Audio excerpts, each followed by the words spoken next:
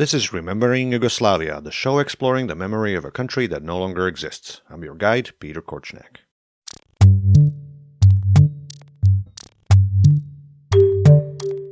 Socialist Yugoslavia after 1948 stood outside Soviet Union's orbit.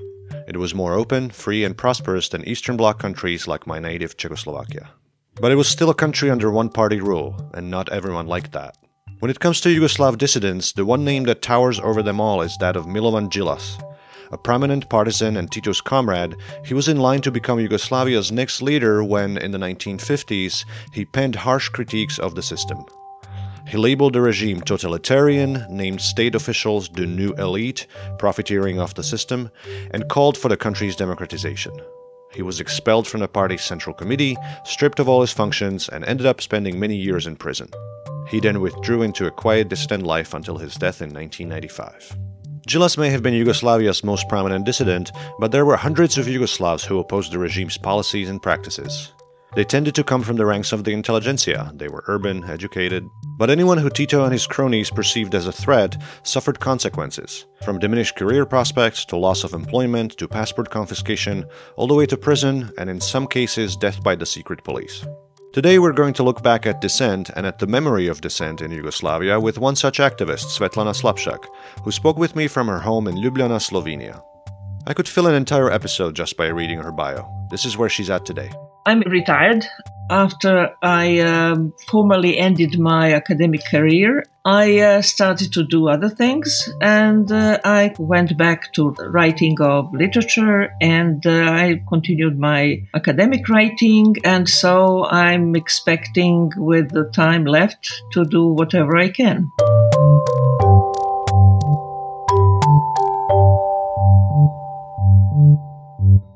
Before we jump back to the beginning of Slapshak's story, a reminder that you made this conversation possible. If you've joined Remembering Yugoslavia as a monthly sustaining supporter on Patreon or donated one time via PayPal, thank you. You're like those dissidents doing something extraordinary in an ordinary world. If you're still undecided, I invite you to do whatever you can with the time you have left to support Remembering Yugoslavia and me in making it. The podcast is a labor of love and conviction that takes a lot of time, energy, and hard work. It remains free and commercial-free thanks to listener generosity. So if the podcast enriches your life in any way, make a contribution at rememberingyugoslavia.com/donate today.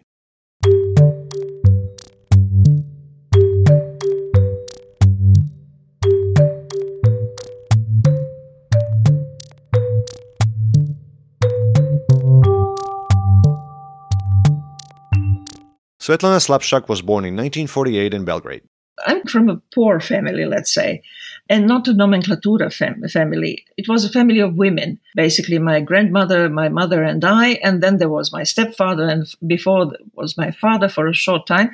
Anyway, it was a family in which ideology was not playing any role.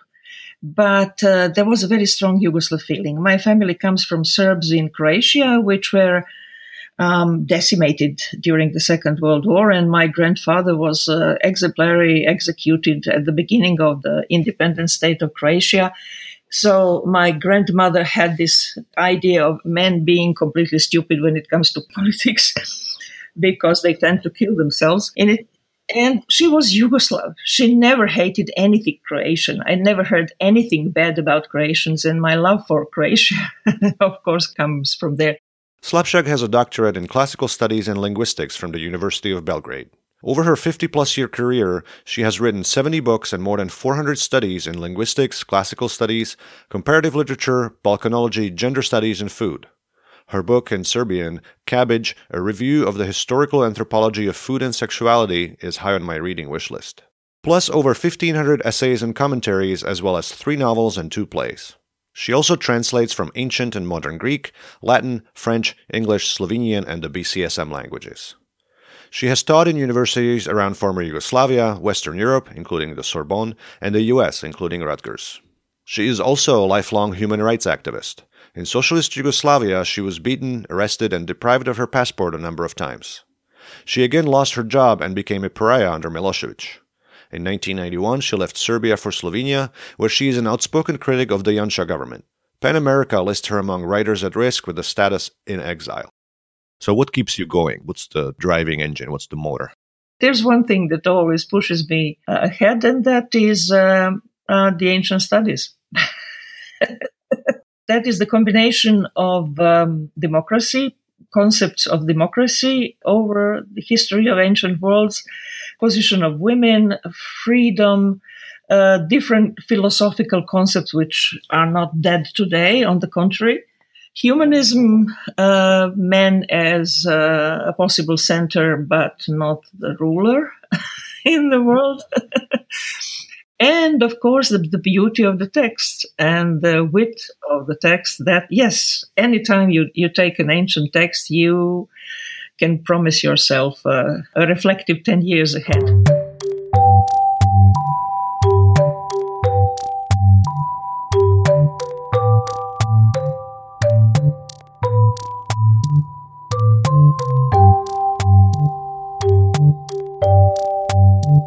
Słapczak was in her second year of university in 1968. When I witnessed the student uprising in Belgrade, learned a lot and changed my life. Mirroring events around the rest of Europe and the world that year, the June 1968 student protests in Belgrade were the first mass protests in socialist Yugoslavia. Students, supported by prominent cultural figures, protested against the imperfections of the regime, demanding freedom of assembly and speech, criticized the recent economic reforms, and striked about conditions at the university. Smaller, parallel protests erupted in Zagreb and Sarajevo. So what was it about 1968, about those protests, and what formed your position, and what was your position? Well, my position was I was an idiot, basically. Idiot who just, decided to do the ancient studies. I was still thinking about between archaeology and classical studies, and luckily I went for classical studies, but later on I married an archaeologist, so I didn't escape it totally.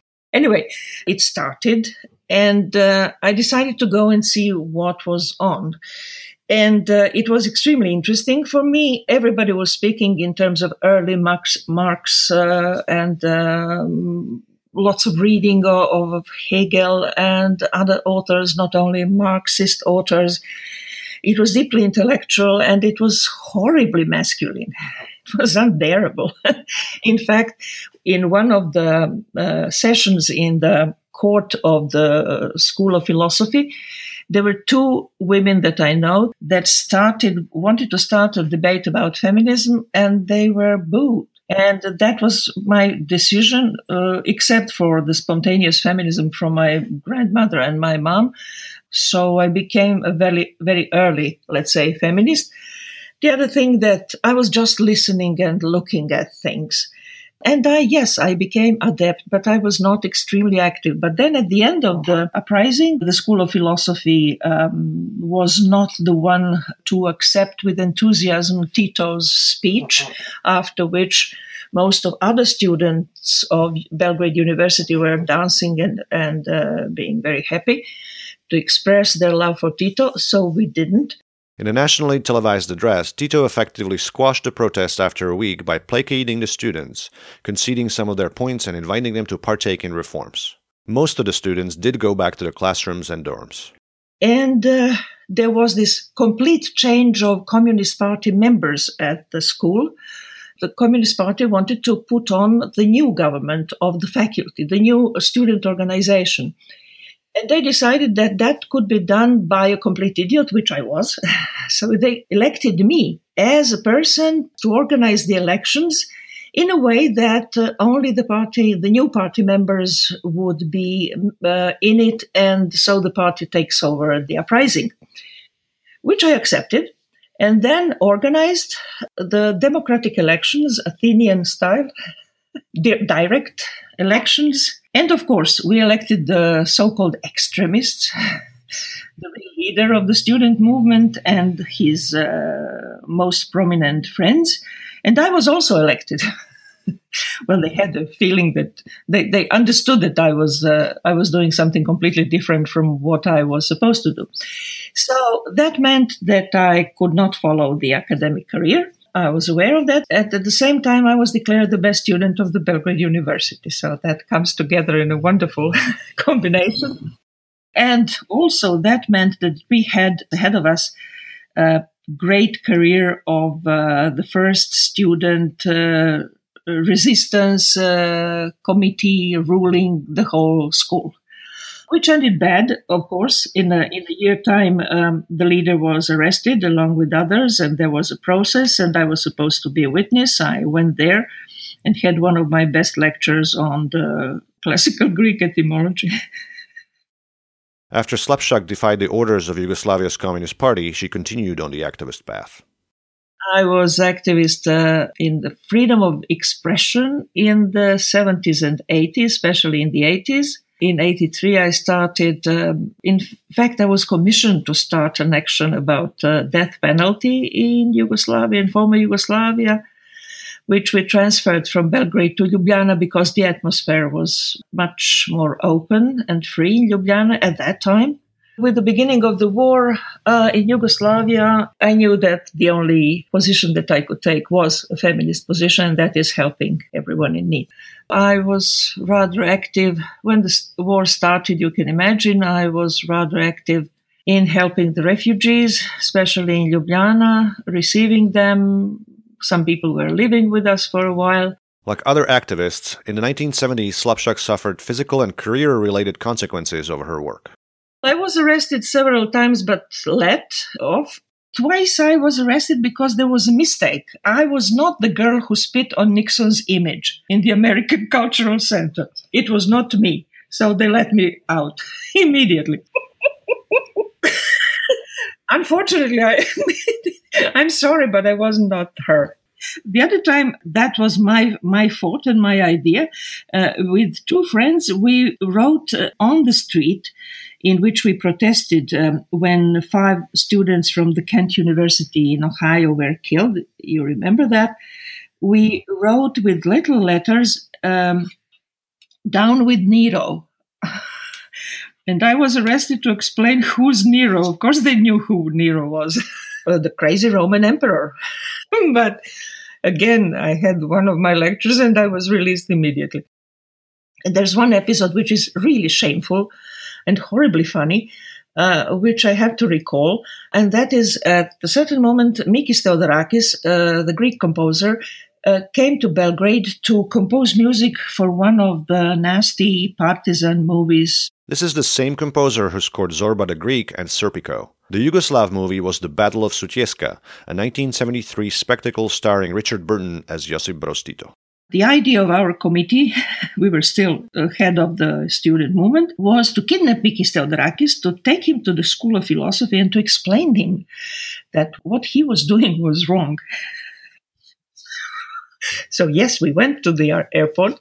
I saw Mikis Theodorakis. He was surrounded with agents. And from the other terrace of the airport, our leader, who died last year, Vladimir Mijanovic, waved with his huge hands and said, "Abort the mission."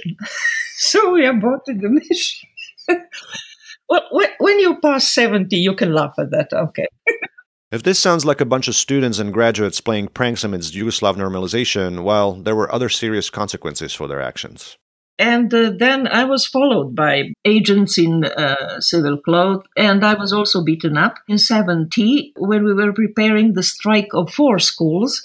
And the same evening I was met by some thugs who beat me up. There was a lot of blood, and that happened also to another girl, which was in the organizing committee. So, yes, I was beaten up, but, well, I have a scar now. Also in 1970, I wanted to publish a student's periodical, and Vladimir Mijanovic gave the money for that, and me with my 2 friends and colleagues, we went on and made a satirical periodical which was called Frontisterion, which in Greek means the place for thinking, or the basket hanging from the ceiling, in which Socrates is reflecting in Aristophanes' comedy The Clouds. And we were horrible. We were using ancient terms and ancient images to, of course, to ridicule President Tito and others. And the first issue was banned immediately, and it was burned in the yard of the print shop.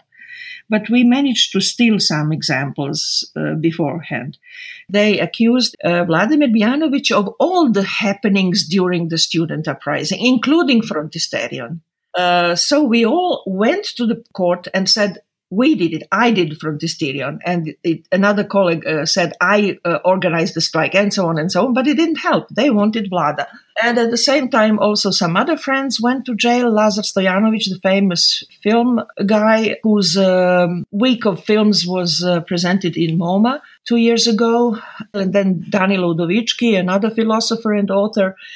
So there were some 4 people who just had to go to jail because they were considered the leaders of the whole thing. Vladimir Mijanovic, who died last May, was known as Vlada Revolucija, Vlada the Revolution. A lifelong activist, he was a leader of the 1968 student protests and anti-death penalty advocate. In 1984, he was one of the Belgrade Six, a group of intellectuals who, in an internationally publicized political trial that was in fact part of the inter-republican power struggle in post-Tito Yugoslavia, stood accused of associating to conduct anti-government activities. At the time, U.S. officials estimated that there were between 600 and 800 political prisoners in Yugoslavia, most of them accused of some form of hostile or counter-revolutionary activities. Fun fact, to underscore the different paths the regime's opponents took in the 1980s, one of these political prisoners was Vojislav Šešelj, who made his name in the 1990s as a war criminal. Lazar Stojanovic was a film director whose early works were part of the Black Wave. His 1971 bricolage movie Plastic Jesus was a scathing critique of the system, depicting Tito as a secular deity and banned until 1990. Stojanovic spent 3 years in prison for anti-state activities and propaganda. The movie is on my watch list. For now, I am curious about Yugoslav dissidents as a group, or a subculture, if you will. Gilas was certainly not the idol of this dissident culture, especially in Belgrade, but there was also similar circle in Zagreb, in Ljubljana, and in other cities, and we were all friends and cooperating. There was another thing. We were thinking about humanizing the Marxist ideology of the state. Not revolution, but changing the way state and the party treated people and freedom of expression. That was the main issue. The second main issue, which appeared a couple of years later, was human rights, because they were obviously crushed in many situations. So these were the two grand issues, and many people found themselves intimate with these issues. So it was a culture of, I called it at a certain moment, and I wrote about it as a home literature. We were meeting in apartments, in our homes, and then reading, performing, different artistic or intellectual or philosophical or sociological stuff. Once I had in my apartment, which was 40 square meters. 430 square feet. I had an exhibition of ecological furniture visited by some 150 people. My cat went berserk. It was reading of new works also, experimenting with literature, experimenting with music, experimenting with comic opera, with parodic opera, stuff like that. So we were doing all of that because there was no way to publish openly. And the opportunity to publish openly happened only after Tito died. Before, it was simply impossible. So manuscripts and ideas were circulating around a certain number of people. We all knew each other. We had different tribunes, open spaces in Belgrade in which we could discuss things. A couple of youth home or student homes in which these dialogues, these open tribunes happened. And they were sometimes followed by the police and sometimes even not. But there was a kind of free market of ideas. And rather soon there was this idea of not a monoparty but plural party system. And of course there was a lot of thinking of parliamentary democracy, which we idealized a lot. And there were other ideas. And, there's a paradox of Yugoslavia, which means that in Yugoslavia in the 70s and 80s, almost everything that was written by dissident cultures in state socialism, that is Soviet Union and Czechoslovakia and Hungary and Poland and Bulgaria, and was not possible to be published, could come to Yugoslavia, be translated and then published openly. Because Yugoslavia wanted publicly, in the world to kind of project this image of liberty, which is different from the rest of the socialist world. So they would allow things. But at the same moment, people in the late 70s, 4 people were arrested for having, one of them had in his library book of Lev Trotsky, published in Yugoslavia, translated and published in Yugoslavia, and he was arrested for that. So you never knew. Legally, there was no censorship in Yugoslav legislation. But we who were writing and creating texts or performances or whatever, we had to walk in the dark and kind of prevent and pre-sense what was going on and what would be admissible and what not. You really had to think a lot. In fact, let's face it, being dissident meant being intelligent, really. To think about the text, to think about the formulations that you could offer that would attend the public you wanted to hear and to read, and at the same time, to blind the watchdogs. Unlike in other socialist countries where employment was compulsory, in the Yugoslav market socialist system you could lose a job and be unable to find another one. In the late 1970s, unemployment in Yugoslavia stood at 12%, but Slapshak was lucky. In fact, there was a way with which the state dealt with people like me. We were put in institutes, research institutes. So I got a position in a research institute, which was filled with career losers like me.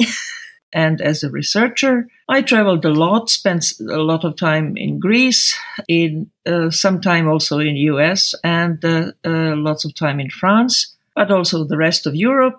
I was teaching a lot, but there was already this other alternative culture in Belgrade, kind of dissidency, which was clear. Everybody knew each other. And the life in this decade was slightly similar to the life in other regimes in a way that we were followed. We were mingling with secret texts printed for our people, stuff like that. We were playing city guerrilla in a way. There was another way the Yugoslav regime hampered people's freedom of movement. Authorities would confiscate their red passport. My passport was taken in 1968, and I got it once in 1973. And then it was taken again, and I got it back in a year, and then it was taken again, and so on and so on. So there were measures to discipline us in a way. There were something like 200 and something people in Belgrade who were deprived of passports. And then in 1975, there was this Helsinki conference in Belgrade. And the spiritual leader of everything, which was close to action and response to the system, was Srđa Popović. Unfortunately, he died some 10 years ago, a lawyer, a great lawyer and a great mind. So he had the idea that during this conference, we wrote a letter to this conference about our passports, and we got the passports in 1 week, all of us. So there was, you can't imagine the explosion. Lazar Stojanović went to India and so on and so on. So we dispersed all over the world. That was really, really important for all of us. Slapshak went to Greece, where she spent several years, off and on. She was also there when Tito died. Well, I was on the edge of my nerves, I must say, because we knew he was dying. And my husband went back to Yugoslavia, and he was coming back, and he passed the border, and he still heard the sirens, which, on the Greek side, he heard the sirens which declared Tito was dead. And then we went to the embassy, and then I saw something that really shook me for the rest of my life, I must say. There were old Greek partisans, fighters, old communists, who came to the embassy and they were not let in to sign their grief. They were standing outside, and some of them were crying. These were old men, and all of them were wearing what I would call funeral clothes, the best clothes they had. Obviously poor people, obviously out of the society for quite a long time at that moment. They were, as you know, they were banned from Greece and many sent to Soviet Union and so on and so on. Well, they were there, unhappy, crying. And for the first time in my life, I said to myself, am I right about hating Tito? There are some people who had serious reasons to adore him, like Greeks, because he preserved the independence of Yugoslavia, which they did not. After Yalta, they were the part of the Western world with the worst consequences of it. They considered him a heroic fighter, which we were constantly forgetting. And from that moment on, I must say, the whole thing of hating Tito was cracking a bit. Now I'm more prone to admit some objective things that he did. But at that time, that was the shock that really made me see the other part. Otherwise, we came there. We wrote down our condolences, and then we had feast. We went to Kifisia, to the wonderful patisserie there. We had all the sweets that we could eat. Then we went to the festival of Woody Allen films. At that time, he was making crazy comedies, not bourgeois stuff, disgusting. And then we went, of course, in the evening, we went to Rebetiko, to some good Greek music. We danced, and, well, next day we slept.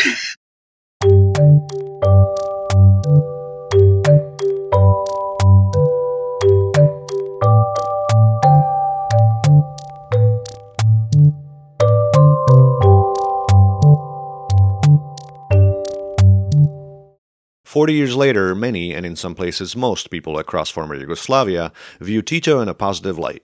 And if you're a regular listener of this podcast, which I sincerely hope you are or are becoming, you know that Yugonostalgia in all its varied forms, or at least a positive evaluation of Yugoslavia, is real. So of course I want to hear Slapshak's take on these phenomena. Well, it's very typical of understanding of ordinary people, understanding of memory and history. When I was a kid, there were older people who were telling us that the ideal time of Yugoslavia was Franz Josef's rule, Austro-Hungarian rule of this country. So it's this type of remembering your youth and thinking that it was better then than now. That's a good portion of this nostalgia if we try to deconstruct it and see what are the elements.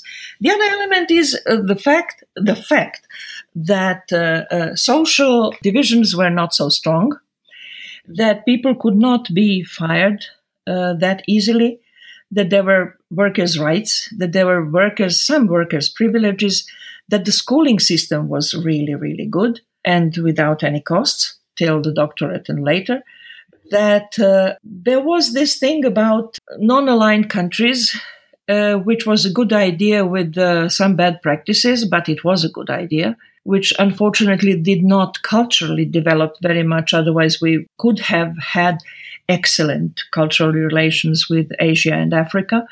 And it's wrong that we didn't, that it remained only on the highest level of diplomacy and politics.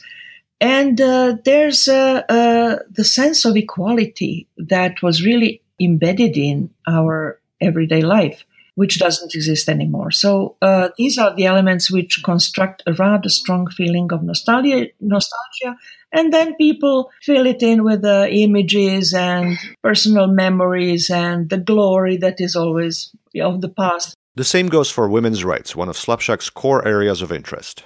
Oh, definitely. Yes. There were rights which were legalized, so they could not be destroyed, and the destruction of these rights started with new states. There's no doubt of it. And this backlash of women's rights is visible everywhere in all the post-socialist countries. Poland is probably the worst case today.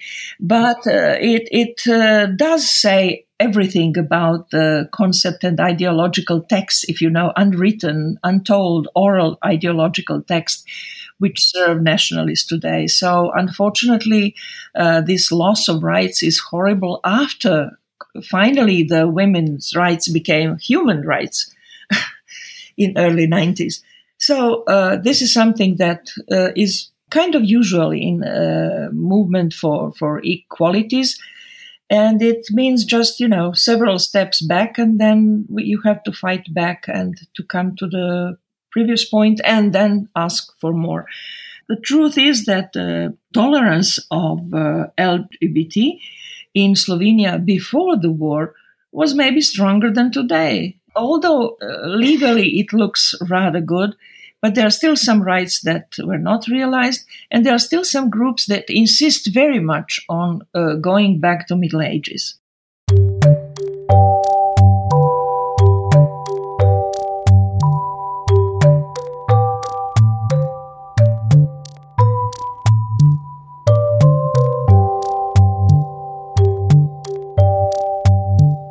As you heard in episode 36, Dream of the Yugoslav 80s, the decade after Tito's death saw a flourishing of pop culture in the first half that in the second transmogrified into nationalist discourses.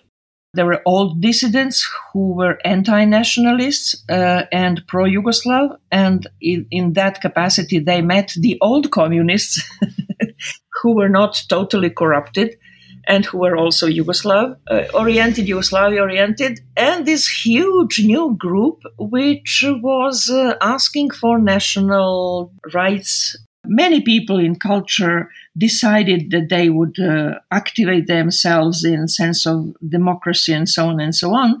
And some of these people who were hiding or not visible during 68 and later in the risky period now were openly demanding national and historical rights instead of human rights. And immediately that meant origin, territorial ambitions, and so on and so on. So there was a huge split in the dissidents after Tito's death.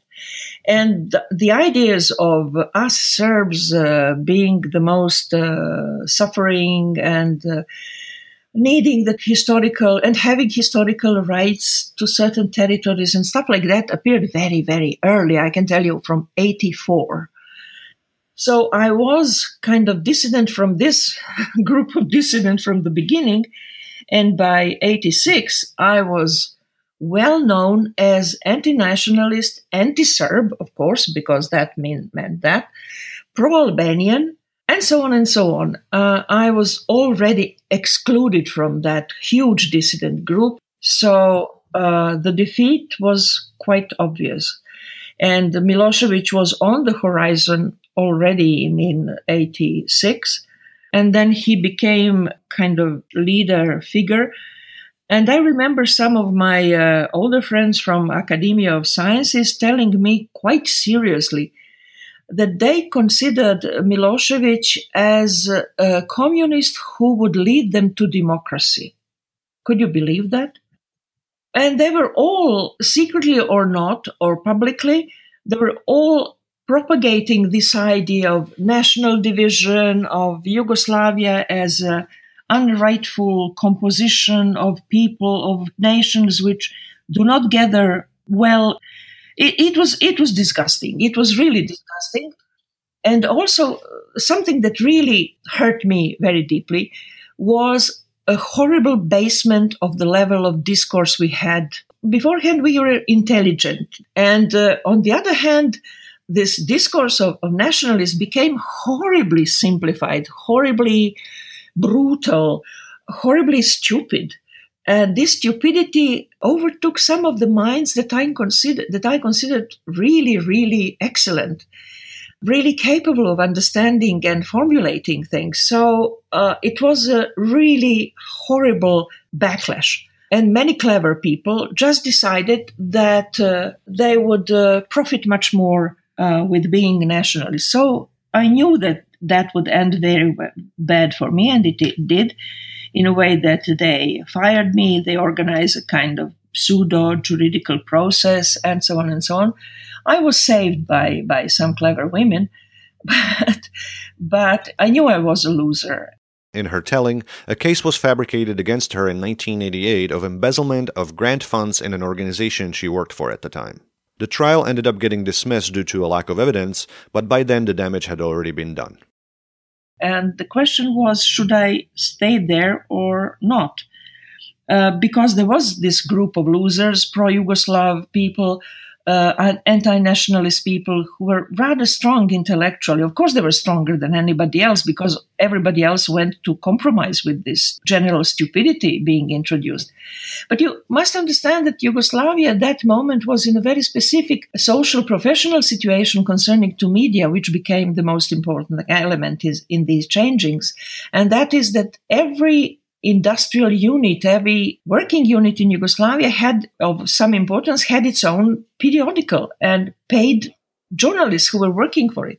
Suddenly, this huge number of media and this even huger number of journalists would lose their jobs.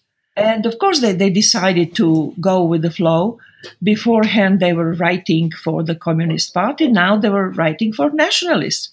And the exaggerations were unbelievable. And also the falsification of history, the revisionism which went with it. Slapshak wrote in support of human rights of the Albanian minority in Kosovo, which in the nationalist fever of the late 1980s immediately labeled her a bad Serb or anti-Serb. Every authoritarian nationalist regime adopts the "if you're not with us, you're against us" rhetoric, of course. But in Slapshak's case, it contributed to her exile. No, I never felt the need to leave Serbia. I was losing my friends in Serbia in a rhythm of 3 per week. I knew that I should stay and help the movement. But then at the last moment, I must say, I was bitterly attacked in media. That was usual. That was not something new.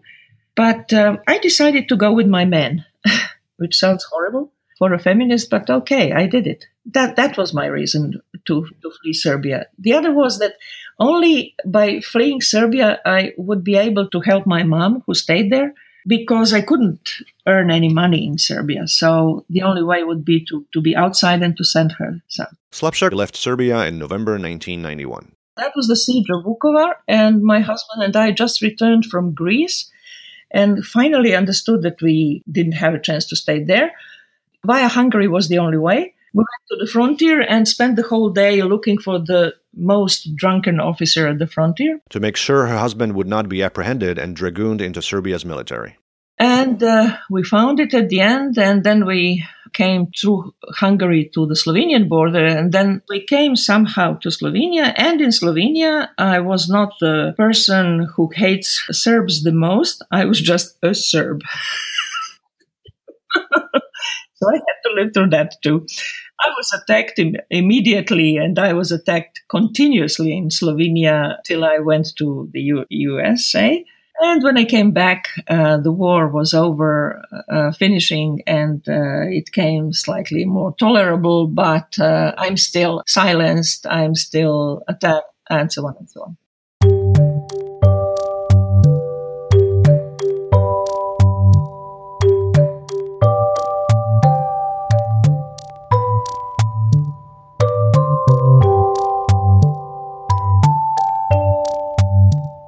Now I'm engaged very much in the protest movement in Ljubljana, which is about crushing this government, if possible, which use the epidemic situation to introduce some unbearable measures in Slovenia, which still has some memories of democracy and citizens' invention. For over a year now, the good people of Slovenia have been protesting against the government of Janez Janša, which has been doing its best to curb media and judicial freedoms, conduct corrupt privatizations, and generally acting in a distinctly authoritarian ways. Janša is a big self-professed fan of one Donald Trump and has been compared to Hungary's Viktor Orbán. It is obvious that inside the European Union, there's an axe being formed these days from Baltic to the Adriatic Sea.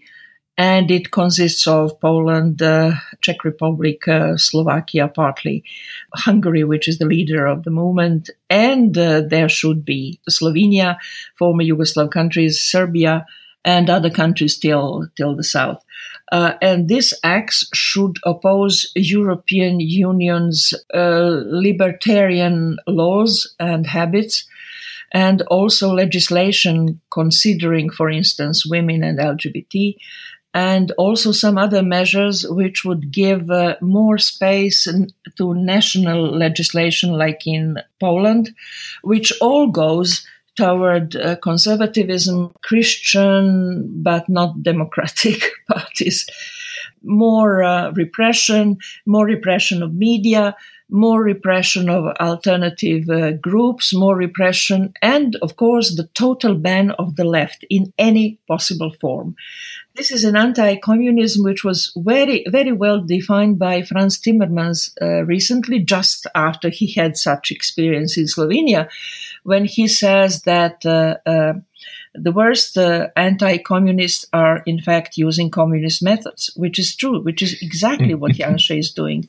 And, he was at the time of his trial and his problems, he was the member of the party and one of the most, let's say, stubborn, single-minded, single-oriented servant of the party type. And he didn't progress very much.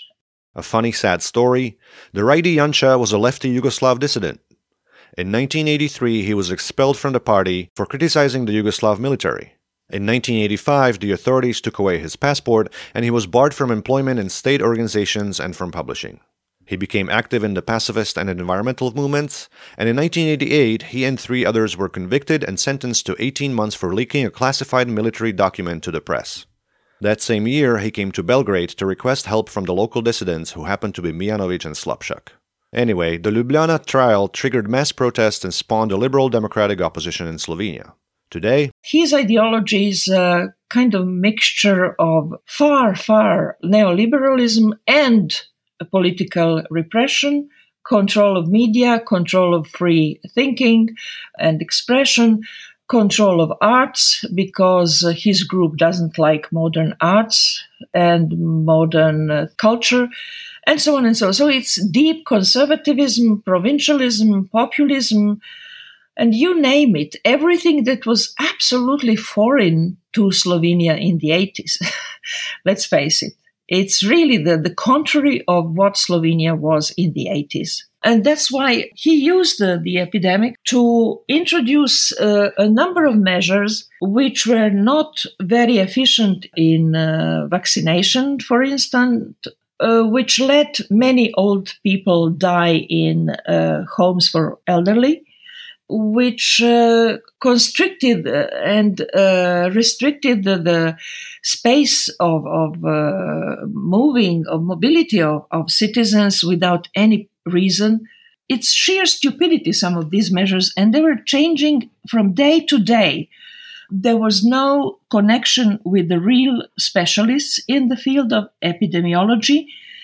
And the whole system just presented its incapacity of organizing the bureaucracy, the simple bureaucracy, the simple way of doing things as a state would do. It's a total mess.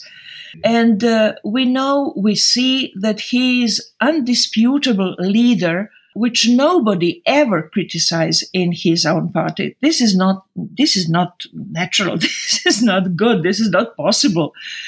Not to criticize inside your own party. And this is the main signal that this guy is a despot. But it really explains his position. He simply commands everybody in his own party, and he nurtures the frustrations of people by his media center, which produces garbage 5 years now. It's a method of Goebbelsian propaganda, to make people feel frustrated, even if they're not, to play with their natural, already existing frustrations, and to orient everything against some enemy. And it's used in controlling citizens. There's a constant commotion and confusion between the different parts of the government forces, of the government services, of the government representatives. And in such confusion, citizens simply naturally turn against the leader. Activists organized a referendum which took place on July 11th on amendments to the Waters Act. The law, initiated by the Janša government and passed by the parliament, would have had detrimental effects on the environment. Over 86% of voters 86th the act, delivering a crushing defeat to the government. In the run-up to the referendum, thousands of households, including Slapšaks, lost their internet connection for several days. There was suspicion of tampering by the government. What's for certain is that it forced us to reschedule our conversation a couple of times. Anyway. You've been against Tito, you've been against Milošević, you're against Janša, you've been fighting a good fight all your life. Aren't you tired? No. No, I'm not. Because, I avoided all the possibilities to become well-known academic, dignified, and so on. So I refused everything that was offered to me by any of the state systems. So I should not be different now. My time is limited, and at this time I would like to write all the novels that I imagined and projected, and all the studies and translations that I want to do. So yes, if 6 months are given to me, I'm okay. You've given a lot of interviews over the years. Is there a question that no one has asked you that you wish someone had asked you, and what would your answer be to that? That's too much for me. I would just make a plea. I would like to be translated. That's my great problem. I would love to have my novels and some maybe of my anthropological books translated. Anthropological books, okay, I can translate them myself if I have enough time, but my novels, that's another problem. So it's a plea, not a question. There are hundreds of questions I would like to answer to. Well, I can be horribly banal and profit-minded at the end, okay?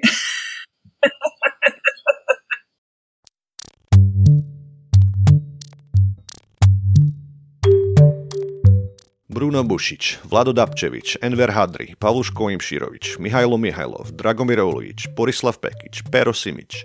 The names of Yugoslav-era dissidents and other opponents of the regime tend not to be household names, and yes, most of them were indeed men. They're dying out. Hopefully their memory, the record of their activism, the history of their resistance such as it was, will not die out with them. And of course, let us not forget those thousands of Yugoslavs who weren't authors, academics, or activists who protested by emigrating. Nowadays, activists in the countries that comprised Yugoslavia are free to demonstrate against their governments, to say or write whatever they want, to propose or enact changes without having to worry about losing their jobs or passports or going to jail. It is the work of those who came before them, their parents' and grandparents' generations, that made this possible. And if you are in publishing or a translator, let's bring the novels of Svetlana Slapshak and the book about cabbage to audiences outside former Yugoslavia, shall we?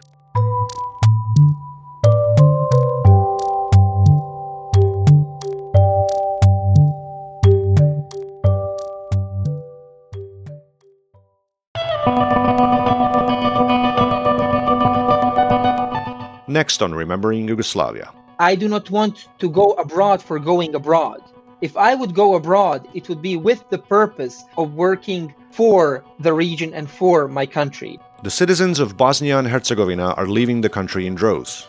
How bad is the problem? What's causing this exodus? And is there anything that can be done about it? On the next episode of Remembering Yugoslavia, emigration from Bosnia and Herzegovina and how to fix it. Tune in wherever you listen to podcasts and subscribe to make sure you don't miss out.